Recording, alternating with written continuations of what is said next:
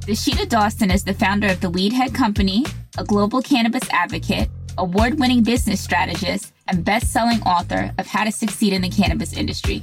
Her work has been featured across multiple outlets, including Essence, Entrepreneur, and Health magazines. I couldn't be more elated to invite her inside the OMI studio. Get endocannabinoid educated with us as we connect over cannabis and inflammation. Yeah, so,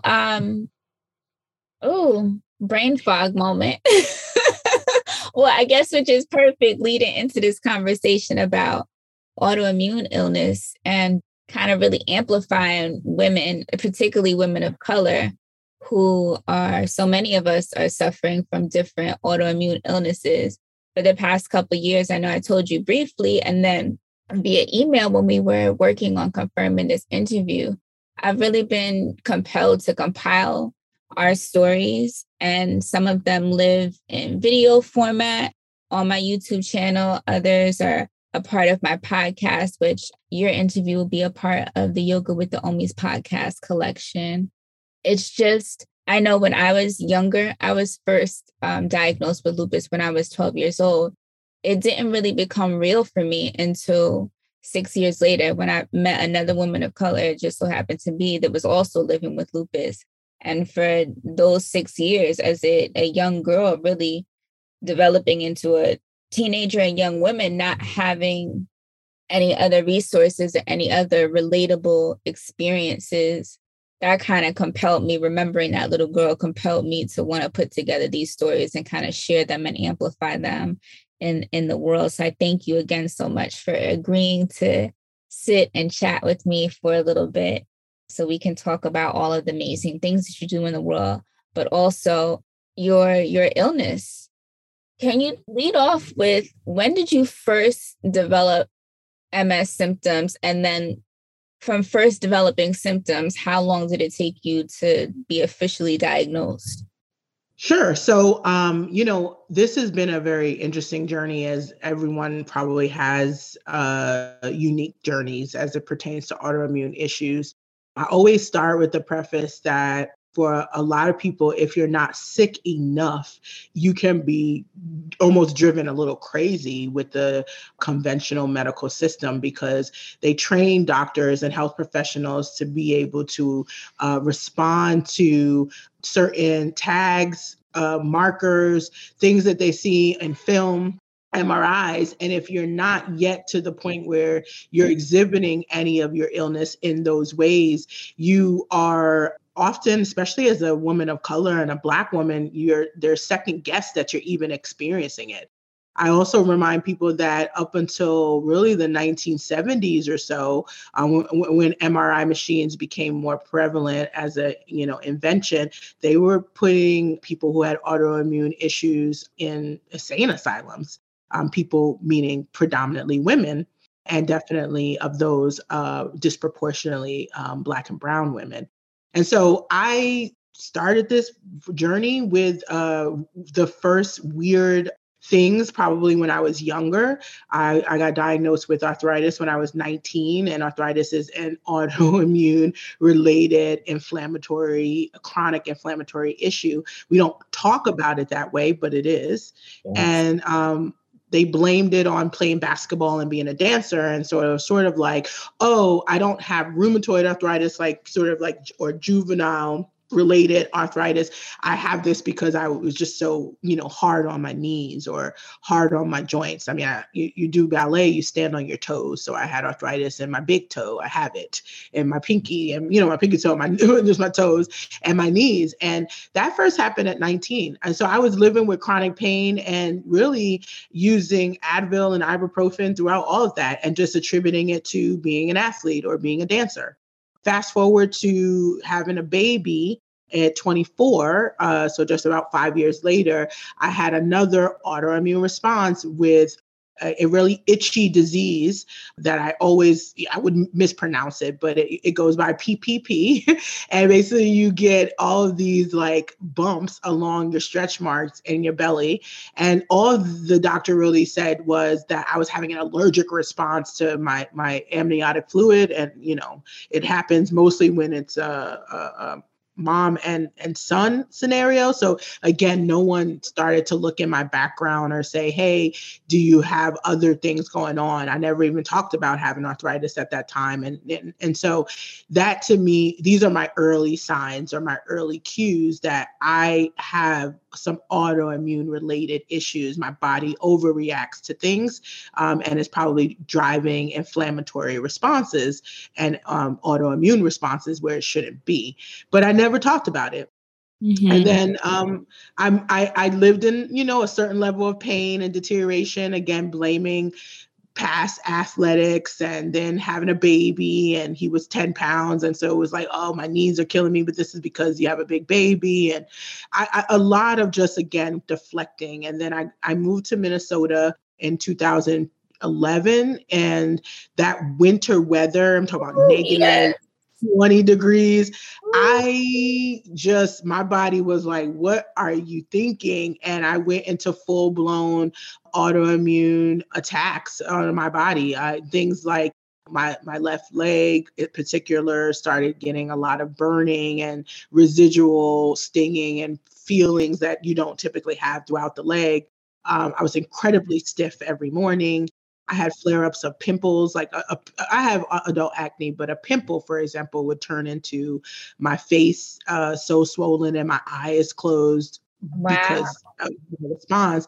But I think the worst scenario for me was when my hands swelled up, both of them, and they were unable to be closed in a fist, or I couldn't feed myself. I couldn't wipe myself. I couldn't drive. I couldn't type, which, my work, I was just like, I just couldn't do anything but sit there and watch TV mostly.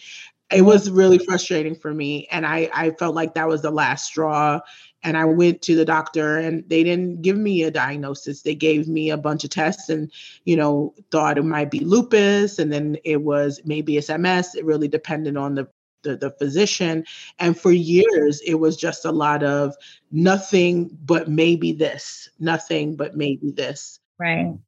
And then I would say in about 2017, after being in the cannabis space and developing, I guess, the neuropathy in my left leg more severely, I finally felt like I was at a physician's care that said, these are all of these taken together are early signs of MS. Because you're blood work, because of your film work, all of that is relatively normal. We can't call it MS, but these are early signs and they may be reversible. And so from that point on, I've been working with that as the quote unquote diagnoses. But for real, I have not gotten anything really confirmed in the conventional medicine world other than that, they can't help me. That's a real confirmation until I'm sick enough that they can help me. That's really, and then in the cannabis world, I guess I started to find more health professionals that said they believe me and here are ways to reverse it. And so that's been my journey so far, is sort of like a little bit failed and very disheartened by the conventional world of medicine so far. Wow. My brain is like bouncing all around in my skull. Sorry.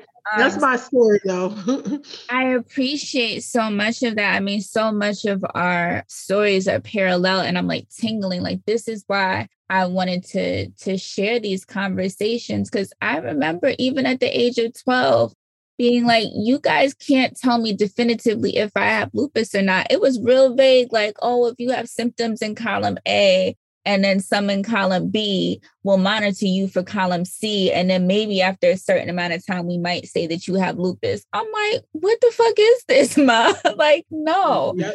So she actually had to remind me this past year. She was like, yeah, you even denied that you had lupus. For years. I denied it. And I completely forgot about that again until I met this other woman and she's describing to me her symptoms.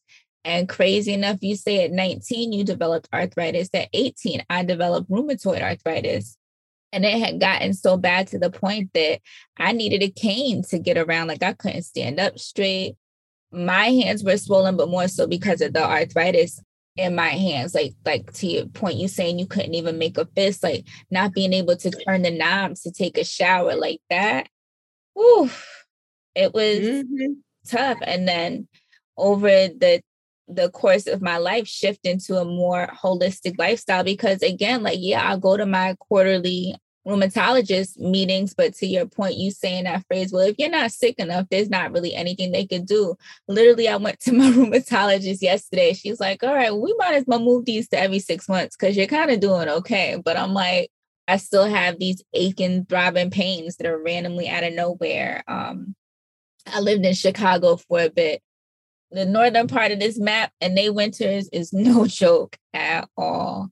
At all. So, I mean, all of that resonated. And it's like, oh, there's so many, just so many similarities with these autoimmune illnesses. And you wonder, that could really lead me into my next question.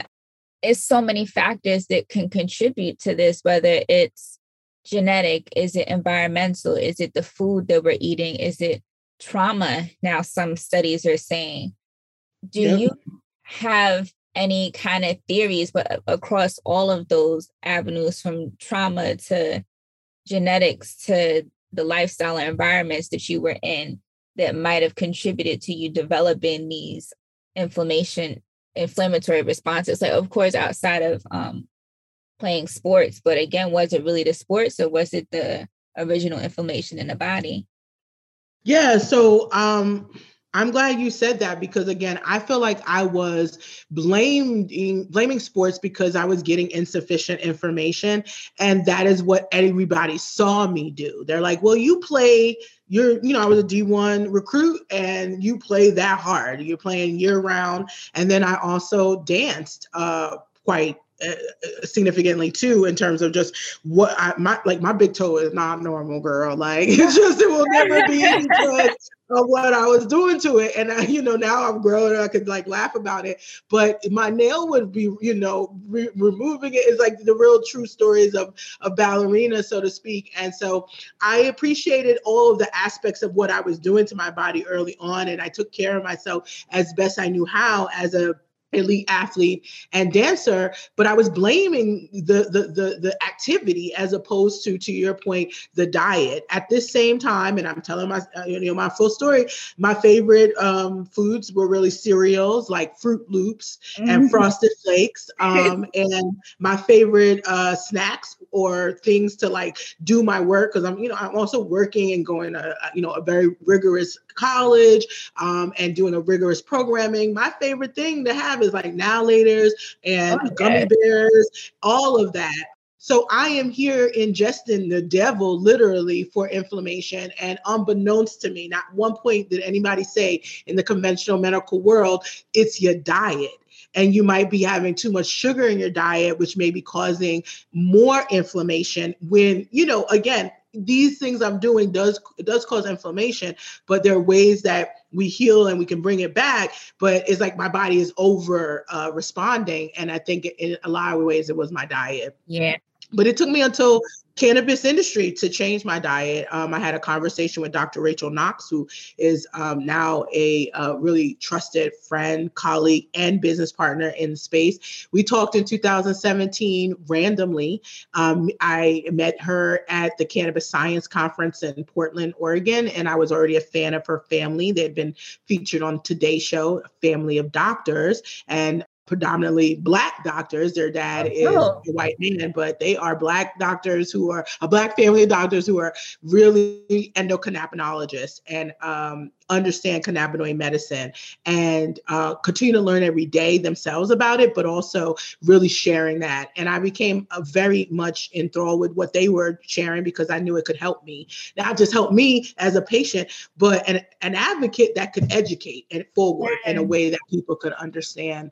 So she said to me that, well, I was like, yeah, they said, this is seeming like early signs of MS. I haven't really admitted that yet. I always say autoimmune issues. That's what I've been saying. Like, I got accustomed to saying that for over a decade. I got autoimmune issues, like, because who wants to talk about, well, half these people said it's lupus, the other half said it might be MS. And then 3 integrated specialists was like, actually, we can't call it either of these because you don't got enough things checked off, right?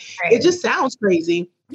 And I didn't want to be crazy. I kind of was just like, I don't care what we call it. We need to fix it. I don't want to feel like this. And she agreed with me that I could keep calling it autoimmune issues because it would be something that could be reversible as if I changed my diet. And I was like, well, I eat well, and I explained to her what I did. And she's like, well, do you eat clean? And I was like, well, what does that mean? And we really, I mean, 15 minutes. And she was just like, the sugar in your diet is probably where you need to start. I took that to heart. And now my favorite things are those replacements. If it's going to happen where I have sugar, it's all coming from natural resources. I don't do now laters and gummy bears anymore. I mean, I think it was a shock for my family and my son who, that's the easiest gift to get mommy. Like, you want to get her something and she's going to be kiki a little bit, go get her some Haribo gummy bears. Or now they got the black ones. Like, she's going to be happy with that, for a quick Mother's Day gift. It's funny, but it's true. And that they had to shift that. No, now I need you to find my special dried ginger snack or whatever. I also only focus on those type of sweet snacks on things that are naturally anti-inflammatory. So I like dried cherries. That's my gummy bear replacement. And yeah, I had to, give up cereals. I do not eat cereal anymore. And I was like, that's an anytime snack kind of thing. We always going to have Fruit Loops and Frosted Flakes in the house. As a grown-up, it was like, I'm so happy I'm a grown-up because I could have as much Fruit Loops and Frosted Flakes as I want. But now it's not even a desire. I don't drink a lot of cow's milk either. I do try as best I can gluten-free.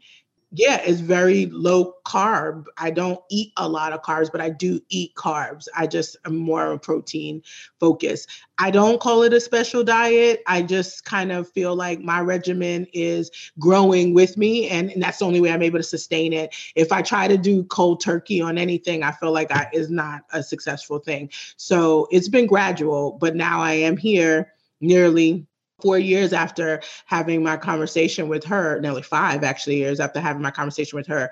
And all of those things are out of my diet and I feel better. And I have started to reverse some of the symptoms that I had for years. And I haven't had, knock on wood, a huge flare up since 2017 either. That's amazing. That's a beautiful blessing. It is so wild how much we don't consider how the food that we're eating is truly harming us and making us sick. It wasn't necessarily a conscious decision for me, but when I graduated college in 2005, it's so easy to eat crap in college and all the fast food and stuff. I just naturally lost the taste for a lot of fast food that I would eat. From that point on, I never had to use a cane. Like, I still had the arthritic pains and was able to ease them even more once I picked up yoga a few years later. But it became a gradual process of eliminating things from my diet. I think maybe the next thing might have been dairy for me. And then it was red meat and pork. And occasionally, I still have a taste for some steak. So I will have it. Pretty much it's like everything in moderation. I might have a taste for some bacon. So I have it, but it's not something that I eat every single day, not even every single week. I have noticed the change. And I think that's why I'm able to keep my lupus symptoms. So, there have been times when my symptoms have been much more severe. And I know that there are people who have even worse levels of autoimmune responses than I do, like the kind that impact your organs and that can potentially, deteriorate your body to the point of decease. So I'm grateful that being able to make dietary changes and lifestyle changes have made a huge, huge impact on me managing my symptoms and how I just feel overall. So we've talked about cannabis just a little bit, but really digging more into that and how that has helped you with your symptoms and how, well, I guess it was meeting this dope team of doctors. Thank you so much for putting on the OMI's listeners to that. And even the fact, I didn't know it was possible that you can reverse the early stages of MS. So this is really fascinating. And I appreciate you being as open as you are to share all of this. So we can circle back a little bit to how do you use cannabis to kind of help you with your symptoms? Yeah. So my understanding is that most stages of autoimmune issues or diseases have some reversibility if you haven't allowed yourself to get to the point where you're now, it's just too extreme. But that to me is because it's all really driven by our endocannabinoid system, which is a body of receptors, the largest body of receptors in the human body, actually.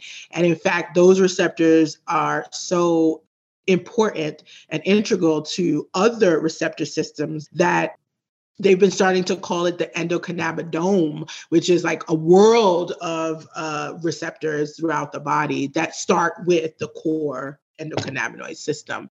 This system is what dictates a lot of our responses to various things, where how we sleep, how we eat, how we digest. It's very prevalent in the digestive system, and a lot of autoimmune issues, especially the inflammatory ones, believe it or not, they're really highly connected to the gut inflammation and gut challenges. So that's why I'm like, the fact that nobody said anything about what I was eating when I was a kid or teenager is like, you're missing a lot of information here. But the fact is, the medical doctors and the health professionals, they do not learn about the endocannabinoid system. And I know about this because I went to medical school and I got to my fourth year and I just was not for me. I was like, okay, if it's going to be about business, let me get my business degree and do what I do, because this is not it. And I left, but I didn't learn about the endocannabinoid system. The only thing I learned about related to cannabis was about social services and when to call the police. Oh, wow. Real talk. So the Knox docs are a refreshing group of doctors. Again, Dr. Rachel Knox, Dr. Jessica Knox is sister, Dr. Mom, we affectionately call her, but Dr. Janice Knox is their mom, and Dr. David Knox is their dad. And they are all endocannabinologists, and they've been, really focused on studying how cannabis as one tool can be used to not just reverse specifically like my MS or whatever, like I'm using it for that, but just reverse symptoms of imbalance. We have a lot of things that are prevalent in our communities that are really related to endocannabinoid system dysfunction, from obesity and diabetes to various blood pressure issues. The fact of the matter is that our sicknesses that are prevalent within our communities are more often than not connected to endocannabinoid system dysfunction. And so if you use a tool like cannabis to help support your endocannabinoid system, help rebuild its ability to maintain homeostasis, it starts to reverse what you see from years of it being imbalanced. And that means reversing pain and pain related to inflammation. And that's what I've been using it for. But it isn't the only tool. Any tool that is going to be impacting your endocannabinoid system can help that. So one, I really love hot yoga. I love meditative yoga. Now, the first time I did meditative yoga, I thought my mom was the one who was like suggested it to me. And she's also the one who suggested that I use cannabis too, because she used it as medicine. Okay.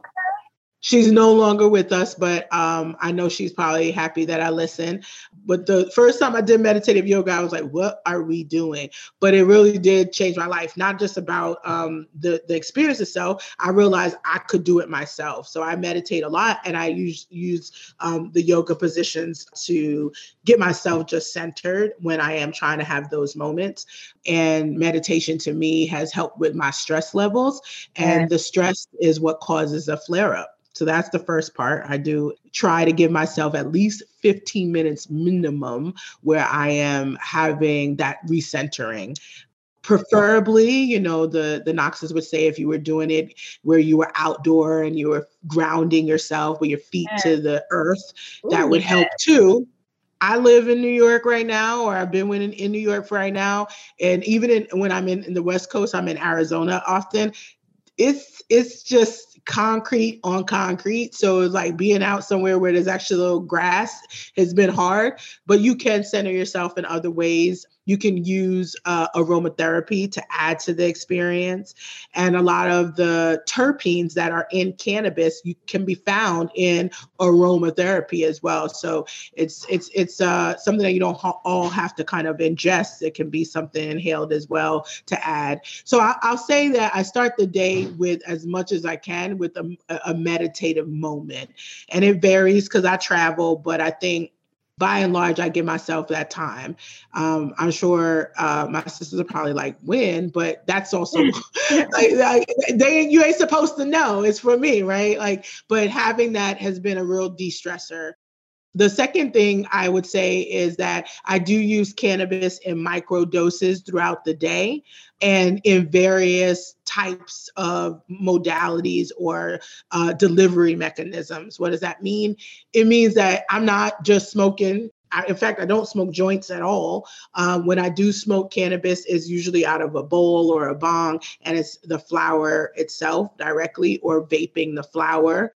I also really like tinctures because I think that they're a little bit more longer lasting in the day. Yes. And I layer up. I kind of, I describe it like Bath and Body Works, how they have like the shower gel and the lotion and the spray, and like you got to use all of it. I do layer up throughout the day so that I don't get below a baseline. One thing I will say with these symptoms, I feel often really tired if I'm sitting up and standing for a long time, especially in my rib cage. The worst experience is getting spasms in the muscles of the rib cage, the intercostal muscles. And that sometimes makes me feel like I'm getting squeezed by a bear. They call it the MS hug. And I hate that feeling, especially during COVID. It was making me feel like, do I have COVID? Why my chest hurt? It's really just because my muscles are contracting in a weird way. Yeah. And so I try to prevent feeling any of those type of things. And I'm using both hemp, which is high in CBD, as well as high THC or marijuana. I combine the flowers to make my own blends, and the blends are based on the terpene profile. And not every day is the same blend. I mean, if I know, like, I have my basic blends. Like in my perfect world, I have a lot of flower of each, and I'm in a legal state, and I can pick and choose and blend as I need. If it turns out that I wake up and we're in the middle, all of a sudden it's raining. Today is sunny. It's a great day. I feel good. It's dry outside. But if it's raining that day and that blend, for me to be as functional as I was maybe on a sunny day, a clear day, a comfortable day, is very different. If I know I have all day, I'm going to be sitting in the office or sitting in meetings or sitting at home versus running the streets, it's a different blend. I think I love the fact that I have enough science knowledge to be able to really, customize it to my need. And it's that good of a plant that you can do that. It's just people don't take the time to learn their own bodies to do that. And it's been a decade plus for me doing that, first in the underground and the legacy market as a consumer and trying to get what I could get. And now I have a privilege of being able to shop legal markets and get cannabis flower that has everything written out for me about what's in it. Sometimes not, but most cases I can find that. And I'm able to put together what are sustainable blends for me. It's interesting, I think, personally, to take this approach because I feel like I'm never recreating with cannabis, almost never. I would say 99.9%. It is going to be, I'm consuming with my pipe. You'll see my little special blends. If somebody wants to try it, I don't have a problem giving them a scoop out, but it's usually like it was created for me to do what I need to do today, tomorrow, whatever. And I'm usually clear about it. Everybody's endocannabinoid system is different, and they all have, you might have different ailments. I would argue that I get some extra benefits of using cannabis that are beyond my ailments. So I'm blending for the ailments that I feel, like the vice that I feel on my lower spine if I, go for days without cannabis, or the spazzing that happens in my rib cage if I go for, again, days or weeks without cannabis, or the neuropathy in my left leg. But I also have found that it has improved my digestion. I mean, like my digestion, my gut is good at this point. It's improved my focus. I'm able to get blends that allow me to be a little less ADD and a little bit more like honed in when I need to. There are these things that I never thought about. I really came into because I'm like, okay, I don't want my hands to swell up again and I can't do nothing.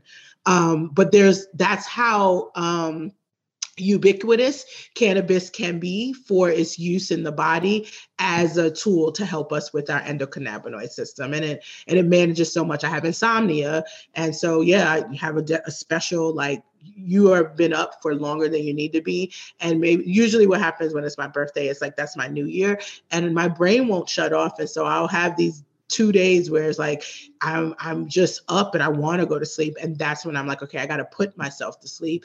But this is a much better way than the Ambien I've tried, and Right. I found these are all residual to the main autoimmune issue that I'm solving for, that have improved my overall life and lowered my stress, which means I'm even less likely to have these flare-ups as a result. Yes. Yeah. Your toolbox is stacked. Yeah. Mental health, mental wellness, but also balancing the endocannabinoid system toolbox, all of the good stuff in there. And I love that you led with meditation. That's what I mostly use to help manage my anxiety, which often leads to lupus flares if I let that get out of hand. And prior to the panini, my physical practice of yoga would really help with the rheumatoid arthritis pains. But I still lean on my meditation practice, even though I'm not as physically active. But then when it comes to things like insomnia or needing to stimulate my appetite, that's when I lean on more so cannabis. So I love that you have so many healing tools and you use them so strategically to really take care of your body from a truly holistic level. I'm definitely trying. Yeah, you're doing it. You are doing the work. So that is just so beautiful to hear. I'm always as loud as I could say on my soapbox, telling people to not only advocate for yourself, but you are truly the gurus of your own bodies. You can't go into, I mean, yes, people that go to medical school, they learn so much in textbook knowledge. But again, to your point, there's a lot that's left out of those textbooks. And then we also just have that innate intuitive knowledge of how we live in these bodies every single day. We get up and go to sleep with them. So we are truly the be all end all. And can I just say that because I went to medical school and I have so many friends, good friends that are now physicians attending physicians in various specialties, I have the utmost respect, especially for the Black women who are doing it, the Black men who are doing it, have the utmost respect for Black, Indigenous, and Latinx. We have an ability to bridge the worlds. We know that people of color do better when they see health professionals that look like them. We just know it. Even one remove. One of the things that I was good at in medical school, I won awards even on interviewing people. And when we get videotape, when we were our first and second year, we'd get videotape practicing this patient interview. And what I learned is that I tend to mimic very fast just to make someone comfortable. I don't know when I started that or how, but that's how I kind of connect with people. And so either it's hand mimicking or even the way the person is talking. And it's done in a way that is so subtle that it makes them comfortable, but not feeling like you're making fun of them. And a lot of times it also means that people mistake me for being African and from a particular area simply because I can mimic and or West Indian. And, my family is actually Black American.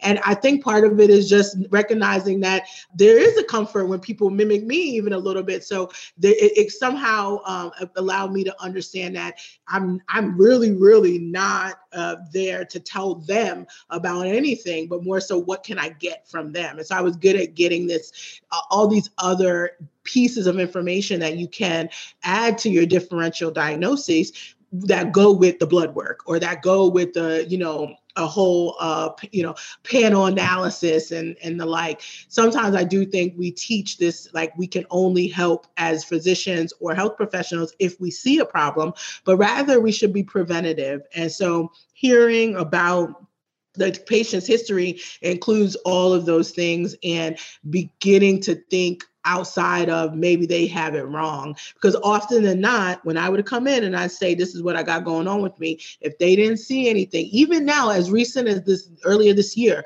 I had a moment where I felt like my, those rib cage muscles were really killing me and I didn't know. And I was like, it's COVID, let me just go ahead. Earlier last year, 2021. And I did. And the whole experience was like, ain't nothing wrong with you, miss. And I'm, more looking at me like I'm crazy because I'm saying I feel like, my rib cage is really tight. And I'm trying to understand why. The fact of the matter is I don't think anybody should have to go through that. And so while I respect so much the doctors, I do think they have to meet in a middle ground of really understanding that we have something that we can do in a preventative way. I want my son, who is now 18, who already is experiencing inflammation in his lower back and his knees and his hands from being an athlete, that he has a different experience than I, one that he can talk about cannabinoids or cannabinoid-like treatments to help him and not be looked at immediately like, what you talking about, Willis? Even psychedelics, that's what I'll end with. It's not just cannabis. I do use psychedelics as well in a micro doses, meaning very, very, very low doses. This was just legalized in Oregon, or decriminalized rather in Oregon. And they're working on legalization frameworks, but that did better at removing the neuropathy in my left leg than anything else. So it's the psychedelics that have added to my experience of reversing.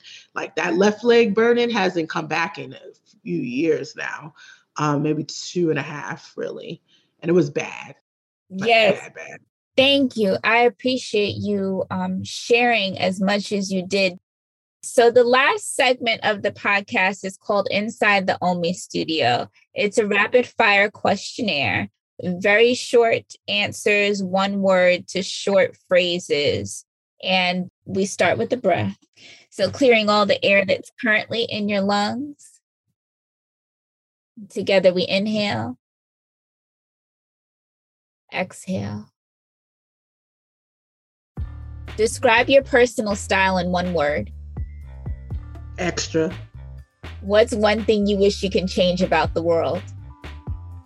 Equity. What brings you joy? Success. What makes you cry? Loss. What type of impact do you want to have on this earth? Extraordinary. What's your favorite thing about being Black? Everything. Love it. What do you hope for your community? Prosperity. What do you love most about yourself? Authenticity. What's your favorite book? My own, How to Succeed in the Cannabis Industry. I'm so glad you said it.